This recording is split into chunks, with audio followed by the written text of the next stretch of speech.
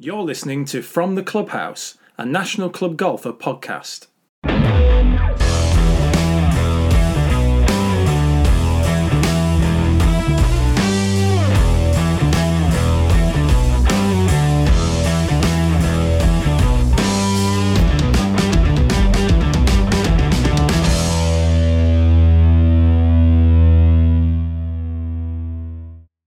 It's one of the most well-known streets in golf, a thoroughfare always thronged with spectators at the climax to an Open Championship at St Andrews.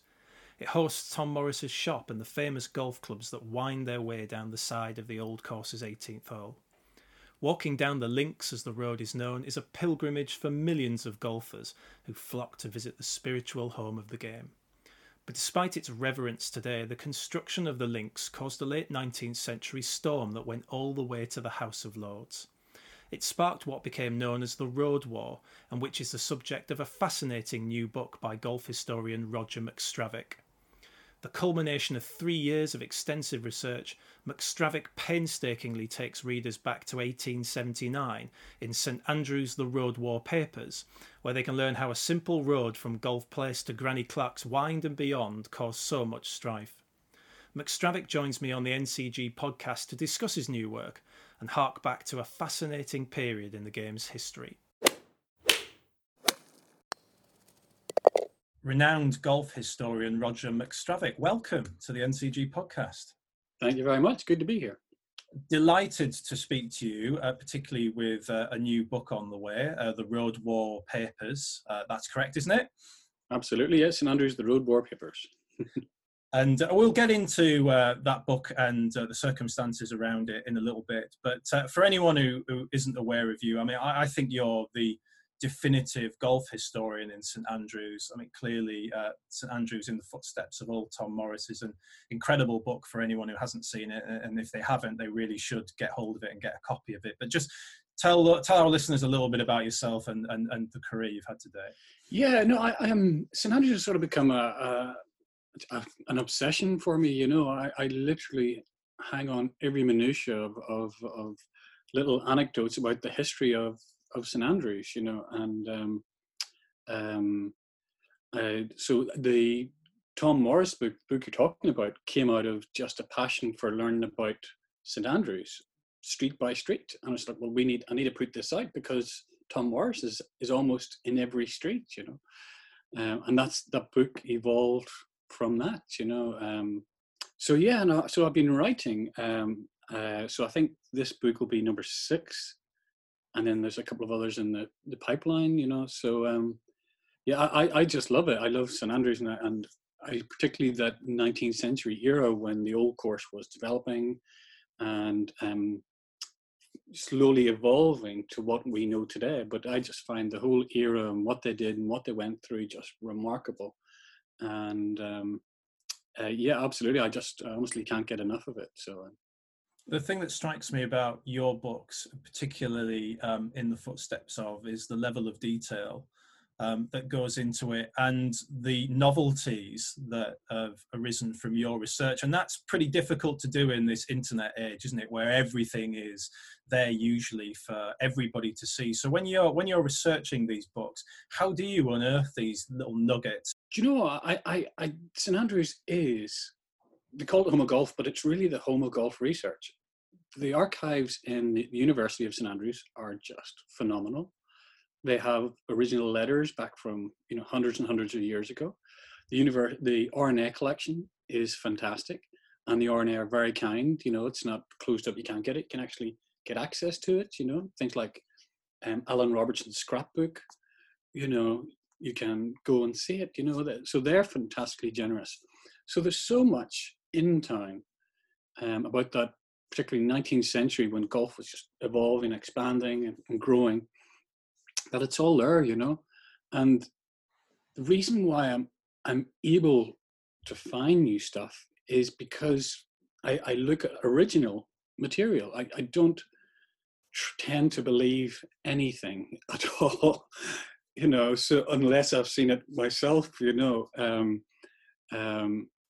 which is the joy of St Andrews, is that you can actually go and look at statements. And so somebody says, oh, and for years people wrote about the first hole was developed in the 1840s. But then I went back and looked at the actual original letters and receipts, and was actually, no, they've started the land reclamation in the 1830s, and here's the receipt. You know, like honestly, my level of nerdity is quite high. I would get excited about a receipt from 1830 because it actually redefines what the history of the first hole is. You know, so yeah, so I feel very, very fortunate to be here and have access to those archives, you know, and the university archives are not just manuscripts and letters and documents, they also have a fantastic photo library, which you can actually go online and have a look at, you know, so it's just freely available. Just go to St. Andrews University and get the photography section, and it's all there. Pictures of Old Tom, pictures of Alan Robertson, pictures of the great, pictures of the links. You know, so it is wonderful to be here and to have access to that. Clearly, you've been immersed in that 19th century age of old Tom Morris and Alan Robertson and so on. I mean, tell me a little bit about that time then. What was St Andrews like in the middle of the 19th century to the late 19th century when golf really started to take off into the sport we know it as today? I think people would be surprised that in some ways very little has changed, but yet so much has changed. I know that sounds like paradox, but so the course itself would have been a fraction of the width. So mid 1800s, you could almost divide the old course in half, and that was the width of the course. You know, so it was a very narrow course, played back and forth to the same holes, and they nearly lost the first hole because of the tides. You know, the whole first fairway is reclaimed land. Where you see the flat land of the first hole, that was all beach, and they were in danger because of storms of losing the entire fairway. So, which would be our 18th fairway. So, so it would have been a narrower course. The bunkers are not wrecked. You know, they just play the ball as it lies, which I love. You know, it brings back how natural the game should be, you know. And the greens themselves they're naturally short because of the grass, but they're not, you know, what we play on now, you know. So similar, but very different. You know, that sounds like a real Irishism, but you know what I mean. And in terms of the town, it was going through a huge expansion, wasn't it, in that period from kind of 1820s and 1830s when it really was a shadow of what we consider it is today to this now, this huge home of golf that we all know it as. Absolutely. And it's hard almost to visualize how run down St Andrews was. St Andrews was once upon a time a thriving, you know, religious capital of Scotland, and a very wealthy town. But then after the Reformation, it became run down, and all the streets and houses, you know, there's no such thing as a road really, just, you know, and this was what it was like. The town was a run down town, but Sir Hugh Lyon Playfair came back from India, and he had this idea of the metropolis of golf. You know, he had this idea that this could be a beautiful middle-class town based similar to what they'd done in Edinburgh, you know, with the new town housing. And they laughed at him in, you know, in town hall meetings and stuff, because it was so ridiculous an idea, you know, that this rundown medieval town could actually become something that the whole world would want to see. And he was spot on, you know, and he made the changes and made it an attractive area, and made it a place that people wanted to not only to live in, but also visit. You know, he really was the driving force behind that.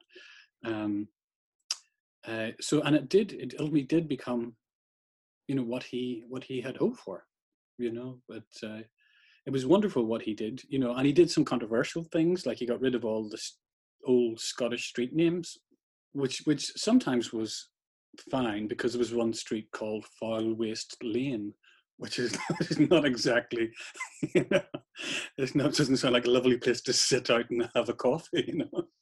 So, but he did, but also he got he got rid of the principal's nose. Now, you would have heard of the principal's nose for the golf course, but the principal's nose, in truth, was a porch of a house on, it was the principal's house. And Playfair wanted massive, wide, open, clean streets, like South Street is now. It's a beautiful white sort of boulevard. And he said to Principal Haldane, you know, you have to lose that because he didn't want anything jutting out into the street. I want clean lines. And that porch was known as the principal's nose. And there's poetry in the 19th century saying that ere the principal's nose he plans to cut off. And that's what he did. He cut off the principal's nose. He did get rid of the porch so you could have these wide streets. But that's the real principal's nose. It was complete evolution from a rundown medieval city into this thriving with beautiful housing that the middle classes wanted to live in, and people wanted to visit. You know, it was almost purpose built for golf today. You know, with all the guest houses, you know, everything got better and better and better. You know what they could offer people. So yeah, so it is a fascinating era. You know, Tom Morris from he was born in 1821 right through to when he died, you know, in 1907, 1908. He would have seen the complete transformation of St Andrews. Well, that's a lovely link, Roger, to the purpose of our discussion, really, and your new book, St Andrews, The Road War Papers. The Links is clearly one of the most famous roads in golf now, stretching down the side of the 18th fairway, straight to the road hole. And it would seem incredible for a modern audience to understand the friction and the anger that the formation of that road caused in the town. So just give me a little bit of background, if you could, Roger, about the road war and how it happened. Absolutely. The Links land, since about 1124, has been public land. St Andrews Links, and maybe some of the listeners may not know this, but it's actually public land, you know.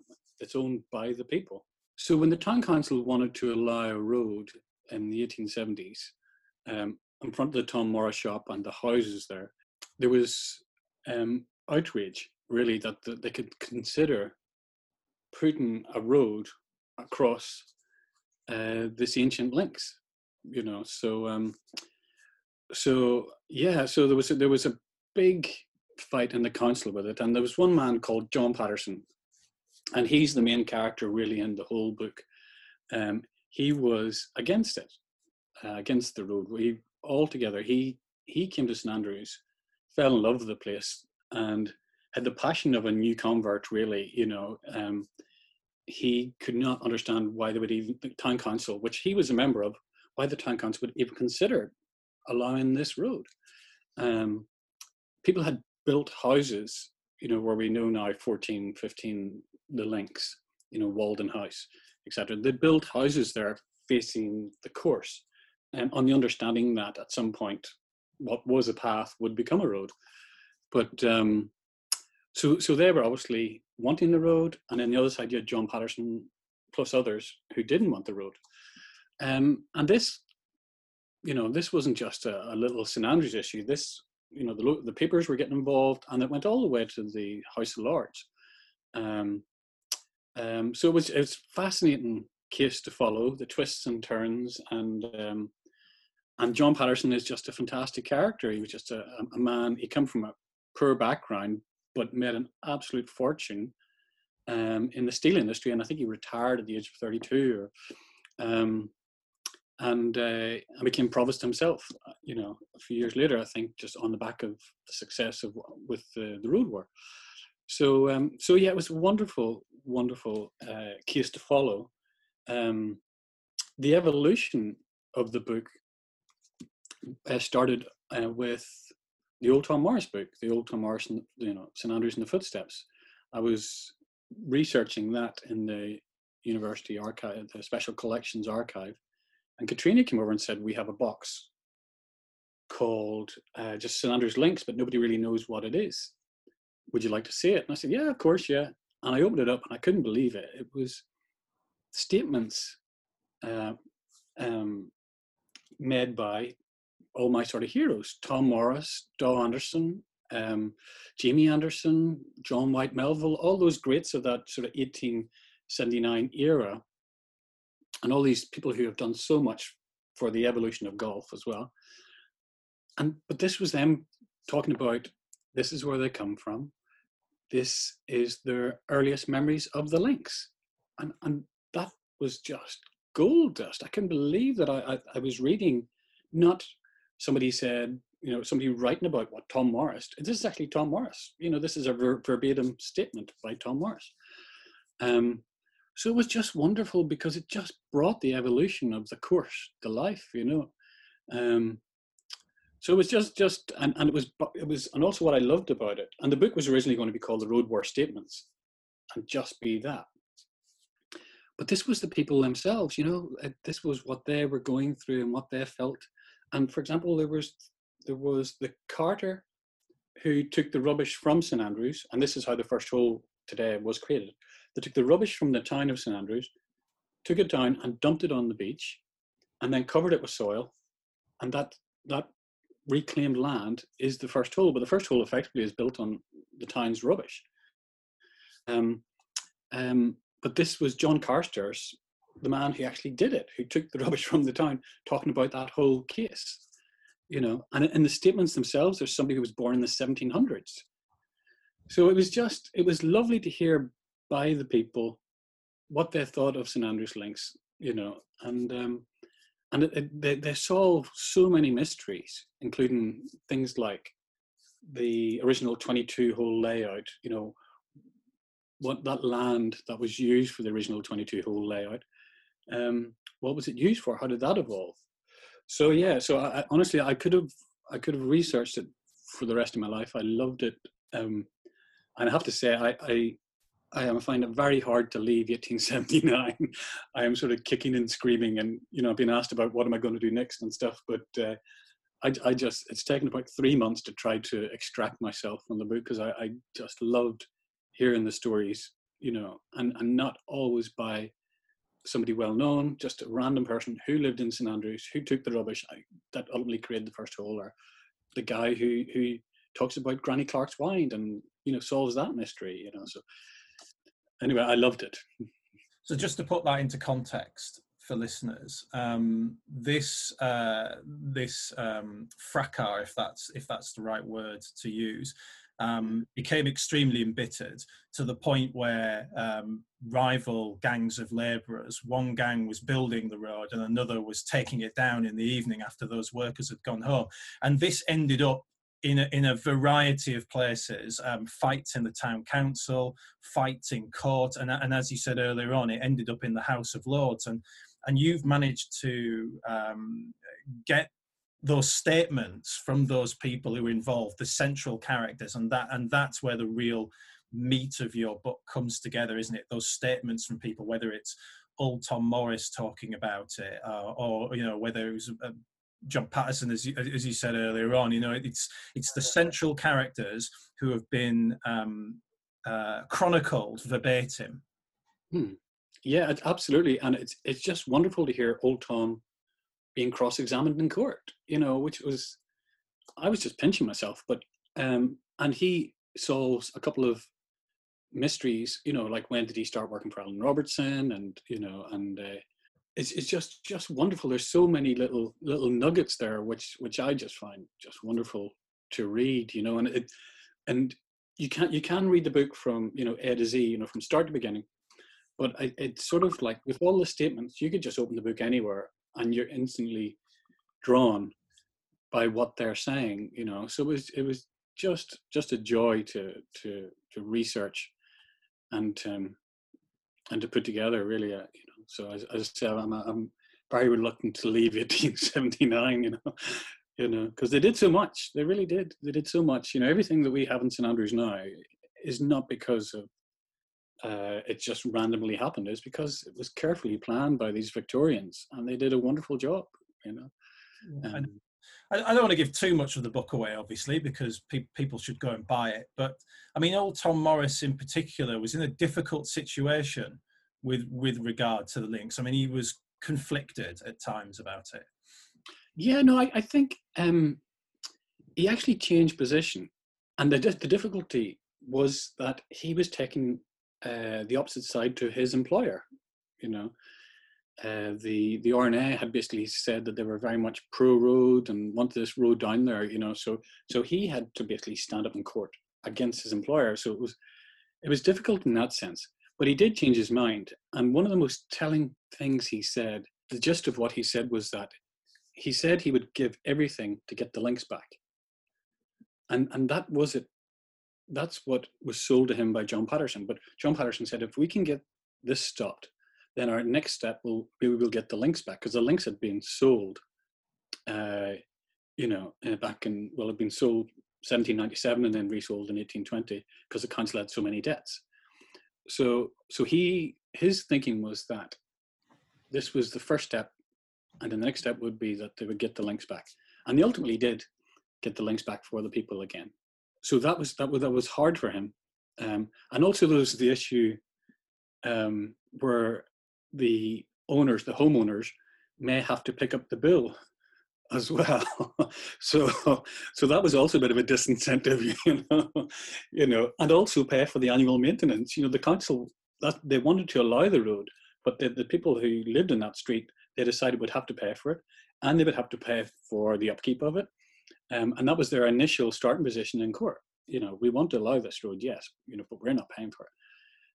So there was also an added incentive for because you would have had like an open-ended bill, really, and Tom Morris, although he ended his life, a very wealthy man, he wasn't a hugely wealthy man in the sort of 1870s, so he was, his shop worked successfully, but it wasn't on the sort of industrial scale of Robert Forgan's two doors up, so he was a club assembler, if that's the right word. He assembled clubs, and put his own stamp on them, but didn't make clubs, made his own balls, but he assembled golf clubs.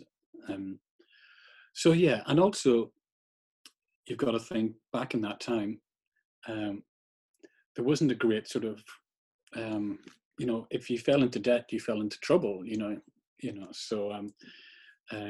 so yeah, so it was a double-edged sword, but I think his primary driver was, this was the first step in getting the links back for the people.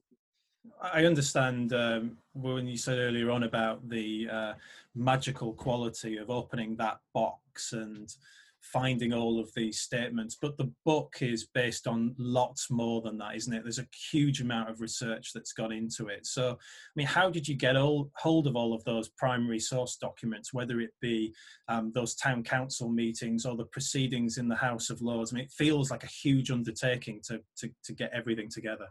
Absolutely. Well, the university is fantastic, because they have a great record of the whole case. The Preservation Trust, St Andrews Preservation Trust, are a fantastic organisation in the town, and they work towards the preservation of the town's architecture and stuff. And but they have a phenomenal archive of photographs, probably the best, but also, so they were helping me with images and stuff, and then they sent an email saying, we've found something you might like, and I went in. And somebody back in the 1800s had kept press clippings of everything to do with the road war case. So it was every little tiny little thing to do with the road war, which was amazing. Honestly, I could have cried when I saw it. It was so wonderful, because some of the reports that are in the Advocates Library in Edinburgh, they're a bit sort of dry, whereas the newspaper ones also talk about how the crowd react in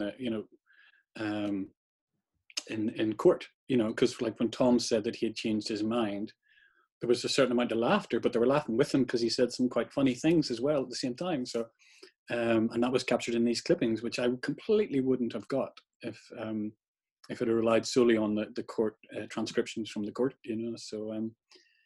So it was just wonderful there. The RNA were fantastic as well. They had amazing photographs, because where people give evidence, then I also give a little bio of everybody, just so, if I can. And the R&A have just the most fantastic collection of Thomas Hodge paintings and just wonderful, wonderful stuff. So a mixture of university, Preservation Trust, R&A, and then the archives in the Advocates Library in Edinburgh as well, where they have transcriptions of cases, which is phenomenal. And ultimately, Roger, this is a story about people. It's very often when we're discussing history, we can get lost almost in academia. But this fundamentally is a story about the people involved, how they reacted, how they lived through this time, what they thought, what they felt. And that really brings this kind of whole era, as you've already said, to life. Yeah, I loved trying to give it a snapshot of what the people were going through and what they were thinking, and it's amazing how two people can look at the same thing and see two different things, and it's wonderful. And where I set it out deliberately, not by this person's famous, and I've deliberately mixed those people up with the carter or the candle maker, people who own shops in town, so it's just to find out. And it is a snapshot of St Andrews 1879, just to give a feel for what the people were feeling and what they were thinking. It turns out the majority of people were for the road, and the ones who were against it was basically not much more than John Patterson and then the golf club makers. Don Anderson, he had a house on the street, certainly didn't want a big bill. He was against it. Jimmy Anderson, he had a house on the street, he didn't want a big bill, so he was against it. And it's quite funny seeing them sort of walking in circles, trying to find reasons to say this road would be a bad thing, even when common sense, they ask them questions like, because the road at the path at that time was just mud and dust and dirt and almost unplayable. If you get caught in a cart track, you could lose, a shot just trying to get out of the cart track. And, saying, is it easier to play off a road or is it easier to play out of a cart rut? And just the hemming in hand and it's just wonderful, to see what they're trying to, when ultimately all they want to say at the top of the voice is, don't give me the bill, so it's just wonderful. So basically it's the club makers who are against it, and basically the people who own the street, the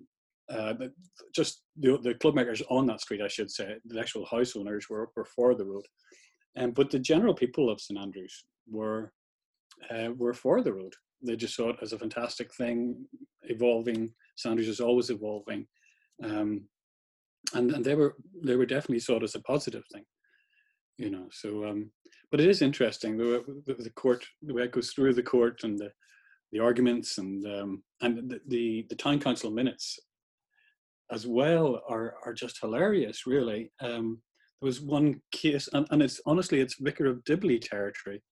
There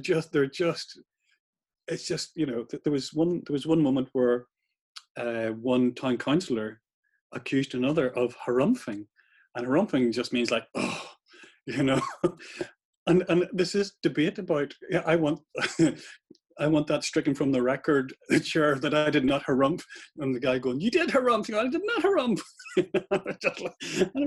It's just so Vicar Dibley. So, but yeah, so that they're a joy to read, and so what I do is try to present them as much as possible, but also within the what I also do is give an evolution of how do we get here? Why is this such an issue? And the reason it's such an issue is because back in 1820 the council allowed houses to be built, and it all stems back from that. So I do describe that to give people some background about the evolution of the whole case, So. Well, it's a fascinating insight into a time long forgotten. St Andrews, The Road War Papers is available at Fine Golf Books. You can find their website, finegolfbooks.com. Roger, thanks very much for joining us on the NCG podcast. No, pleasure.